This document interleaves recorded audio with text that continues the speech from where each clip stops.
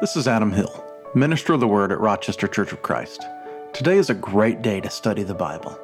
As you listen to today's message, I pray that you're blessed as we study God's Word together.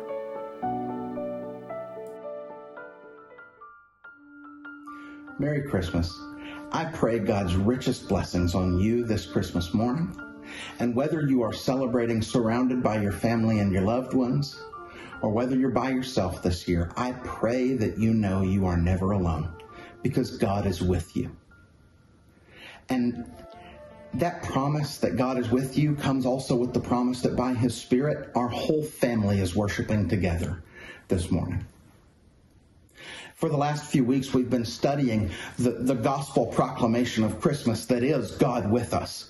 That when we stop and consider that Jesus, God's Son, really showed up on this real earth and really spends time with the real us in our real lives with our real messes and still really loves us, really gives His life for us.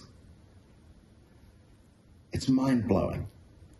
This is why I think it's one of the things we naturally want to celebrate because we realize the good news of Christmas.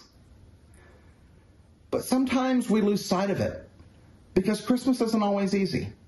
And I want to share with you some thoughts that were germane. They're germane in the thinking of Dr. Sam Wells. And when I heard him talk about this, I wanted to share it with you so badly. So I'm just going to share with you some of this. I want to share with you 3 stories that are rooted in Christmas that you may be able to relate to. I know I could relate to them, but I want to ask you to go with me on these 3 journeys. First story. I want you to imagine a relationship with someone in your family. I want you to imagine someone in your family that maybe it's the most difficult person for you to relate to in your family. It's the most difficult relationship in your family. Now, for me, I'll use myself. Through the grace of God, the belief and truth of the gospel, and a lot of counseling, we've been able to undergo a lot of healing together. But for me, this particular relationship would probably be my dad. Okay, that for most of my adult life, there's been this difficulty based on some things that happened a long time ago, but now they come up to face us at times like Christmas. Because you see, I'm out buying gifts, and I love giving gifts. And so here I am giving gifts to everyone and all of my family members, but there's still always that one last gift I haven't bought, and it's Dad's. Because I'm never quite sure what to get him. And you know, sometimes your counselor will ask you, well, maybe do you think it's because, and let me tell you what, they are asking because they're being nice, but let me tell you what they already know. All right, so my counselor says, well, maybe do you think it's because that the reason you have trouble identifying what would be a gift that really made him happy is symbolic of how for most of your life you've never really known what would make him happy. Well, rather than deal with all that, I'm just going to buy him something nice, hand it to him, and say, I hope this works. And, you know, my dad, loving parent, opens it, looks at it, smiles, and says, this is perfect. Thank you so much. But I think both of us still know that deep down it wasn't perfect. Because we can both still feel the presence of the distance between us. Okay, second story. You're having friends and loved ones over. You want this to go perfectly, and so they're coming in for Christmas, so you have been busy cleaning the house from top to bottom. You are really on everyone's case. Anytime they try and sit down on the couch because they might mess up the fluff of the pillows and the way that they looked perfect before the company arrives. And you've put a lot of effort into the menu. You've found out everyone's allergies. You've found out everyone's preferences. You've put so much work into the menu, and now you're ready to have them in and to welcome them. You bring them in, and they are having the time of their life. You're getting everyone their drinks. You're making sure that everything is perfect. You lay out the spread. You all eat together. You clean up the dishes. As a matter of fact, after that, you're serving dessert. You're pouring the coffee. Things are going wonderfully. And then finally, after some family time and some gift exchange, you clean up all the trash. You hug. You say your goodbyes. You say, we never really get to talk anymore. And you send them out the door, and as soon as the door closes, you collapse on the couch, just entirely exhausted. Okay, third story. Christmas morning around the tree. Okay, when I was a kid, the funnest thing in the world was Christmas morning. Okay, we would open those presents, we'd see all the cool things we got, and we'd spend the next just whole day playing with everything we got. I love getting presents. I still love getting presents, but I'll tell you what, it's no longer the funnest thing for me. And all you got to do is, if you have a kid or a grandkid or a nephew or niece, all of a sudden you realize that giving presents to them and watching their eyes light up, watching them squeal with joy is way more fun than anything you're opening. And so here I am, excited to be giving gifts. And you got your kids there, and you give them the things that they wanted that were a little more expensive than they should have been, but you stretched. You made it work, and you get it for them, and they open it up, and it's amazing. And their eyes light up, and they scream, thank you, thank you, thank you. And they come over, and they throw their arms around you, and they say, you got it for me. Thank you so much. I can't believe you did this. I'm so happy. You're so good. You're such a good mom. You're such a good dad. You're the perfect parent. And not only good at parenting, you're just generally wise in all that you do. And exceptionally good looking, if I do say so myself, and they're just heaping on the praise, right? And you are soaking it up because this is the moment, man. And finally they recognize everything you've done for them. And just 30 minutes later, as you're cleaning up and loading things into the dishwasher, you call out and you say, hey, kids, can y'all bring the dishes from in there in here to me so I can put them in the dishwasher? And it's crickets. And you figure, well, maybe they're watching something. And you go in there and you say, guys, I need you to give me the dishes. Can y'all pick up the dishes from around the living room so that I can put them in the dishwasher and get them clean? And these children who just told you that you were the best parent on earth, who just lauded your praises, will have the audacity to roll their eyes at you and start saying, why do we have to do that? We're just trying to have some fun. Ungrateful. That's what they are. And you were duped by it again. Okay, there's the 3 Christmas stories that I wanted to tell you. I know, not exactly what you were expected, but trust me on this. You see, what do all these stories have in common? I have a theory. Here's my suggestion. Have you ever thought that maybe what these stories have in common is one word? For. F-O-R. For. We don't want our relationships to be difficult. And so we want to do something for Dad to make him feel okay. We want our loved ones to feel welcome. And so we busy ourselves doing things for them. We want our kids to be happy. So we buy nice things for them. Things they really want. And here's the deal. For gestures that you do for other people are good. They matter. All right? As a matter of fact, when I think about selflessness, that's praiseworthy. Okay? And we rightly recognize the extraordinary things that people do for others. Christmas, as a matter of fact, feels like it's all about for. Okay, we clean for, we cook for, we buy for, we wrap for, and all of it's for. But it's as sacrificial and generous as it is, somehow it doesn't get to the heart of the matter. Because the growing chasm between me and Dad gets wider.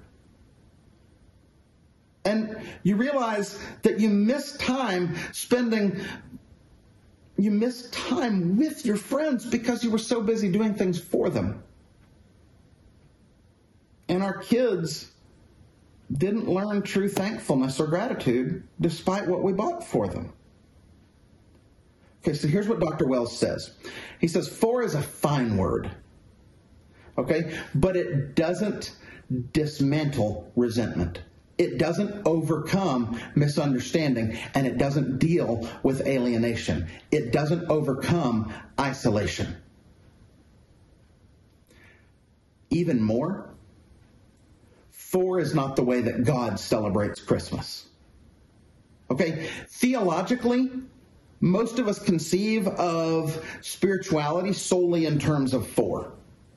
Okay, I'm serious. We speak regularly of the sacrifice of Jesus for us. Jesus' cross, a Son of God who dies for our sins. But we whisper when it comes time to talk about spending time with God. And some of us even wonder what that really means, to spend time with God. This may be why Easter is actually theologically more accessible for us than Christmas. Okay, Easter theology makes sense because it's Christ dying for us and then conquering the grave. And there's really no comparison between the Easter bunny and the risen Lord. Okay, because the risen Lord has done way more for us than the Easter bunny has ever done. And we recognize that.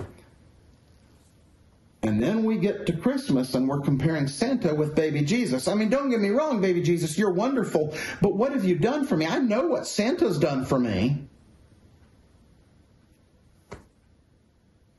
Okay, but what if 4 isn't what God is trying to show us at Christmas? I want you to listen to this scripture from Matthew chapter 1. This is the story of Jesus' birth at Christmas and the announcement of it to Joseph. Matthew chapter 1 and verse 18. This is how the birth of Jesus the Messiah came about. His mother Mary was pledged to be married to Joseph, but before they came together, she was found to be pregnant through the Holy Spirit. Now, because Joseph, her husband, was faithful to the law and didn't want to expose her to public disgrace, he had in mind to divorce her quietly. But after he had considered this, an angel of the Lord appeared to him in a dream and said, Joseph, son of David, do not be afraid to take Mary home as your wife, because what's conceived in her is from the Holy Spirit. And she'll give birth to a son, and you're to give him the name Jesus because he'll save his people from their sins. And all of this took place to fulfill what the Lord had said through the prophet, that the virgin will conceive and give birth to a son, and they will call him, listen up, Emmanuel, which means God with us. Okay, I think about John chapter 1. In the beginning was the Word, and the Word was with God, and the Word was God. And then we get down to verse 14, and the Word became flesh and made his dwelling place among us and dwelled with us. I think of Matthew chapter 28 when Jesus is sending his disciples out and giving them the Great Commission, telling them to go and make disciples of all nations, baptizing them in the name of the Father and the Son and the Holy Spirit. And remember this, I will be with you to the very end of the age. Okay, then I look at the end of the story in Revelation chapter 21. We've got a new heaven and a new earth. We've got a new Jerusalem. And look at this, what he says in verse 3. It says, I heard a loud voice from the throne saying, look, God's dwelling place is now among the people. He will dwell with them. They will be his people, and God will be with them and be their God. You see, when we come to Christmas, we encounter the word with, which might just be the most important word in the Bible, because the word describes God's heart and God's nature and God's will and purpose for us. With. You see, with is at the heart of God's eternal, triune, communal nature. With is the reason for creation. With is the reason for covenant. With is what the incarnation of Jesus was all about. With is what the gift of the Spirit is all about. With is what eternity will look like. You see, with is harder than for. Did you catch that? With is harder than for. You see, you can be generously sacrificial without a relationship, without communication, without shaping your life to accommodate the other person. This is why that gift for dad doesn't work. Because no gift can really deal with that distance in relationship. But you know what can heal a broken relationship? Time with someone. This is why we cry in relief when our house guests leave, because we haven't experienced any with. It's all been doing things for, and we're exhausted. Or our children, our children grow and are shaped infinitely more by the time we spend with them than by the stuff we buy for them. Not only is with harder than for, let me tell you this, with requires more from us than for. Okay? And maybe that's why we love New Year's, because we can get past all this with business and right back into the for a little while, and we can party. But I hope you hear the good news of Christmas, of God with us. I want to conclude by telling you one more story. And this is by William Willimon. And I think this is just a beautiful and brilliant story that it makes the point. Willimon says, there was a time when all of the angels were gathered around the heavenly throne for a discussion. Things were a mess down on earth, right? What else is new? And the Creator had become concerned about the state of the creation. Wars, fighting, famine, bloodshed, division. He said, I've tried everything. I've spoken to them. Some of the most beautiful words that they could ever think to hear. Think of the glorious psalms, the hymns, the poetic passages of Isaiah. They love to read about peace and goodwill, but they don't like to live it. God continued, and then I sent them the prophets. And they love Isaiah and the promises of release for the captives and of good news to the poor and of freedom from exile. But they don't follow the precepts of the prophets about justice and righteousness rolling down like waters. And there was widespread discussion on the sad state of affairs on earth. And many of the angels, Gabriel, Michael, and the others, had been on earth on many occasions. They'd seen for themselves the sources of God's lament, and they'd shared God's concern. And I think the only thing left, God says, is for one of you, a member of the heavenly court, to go down to earth, to live with them, not just for a moment, but every day, to get to know them, to become one of them, to live with them, to let them get to know you. Only then will heaven's intent be truly communicated to them. Only then will they take notice of the great gap between the way they've been living and the way they were created to live. Only then will we be able to reveal to them who I created them to be.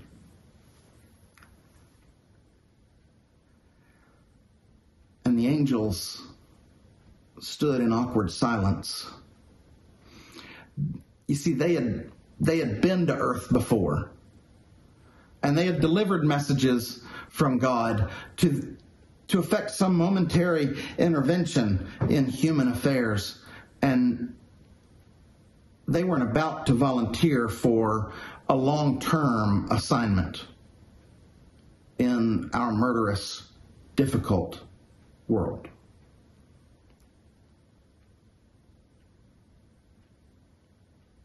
And the silence lasted for an eternity almost. And finally God broke the silence.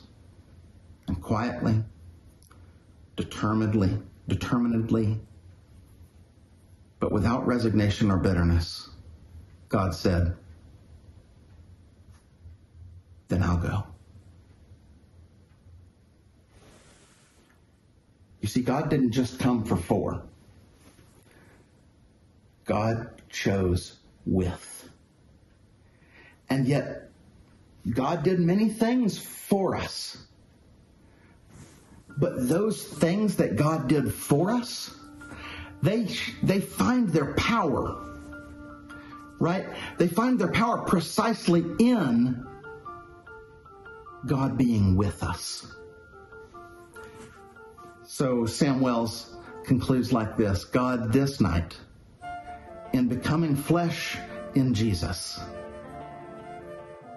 God has said, there will never again be a four that's not based on a fundamental, unalterable, everlasting, and utterly unswerving with. Amen. And how do we celebrate this with? Well, by being with others. By not trading the complex, challenging call to be with people for the ease and the escape and the relative safety of 4. You see, God didn't choose to simply do something for us.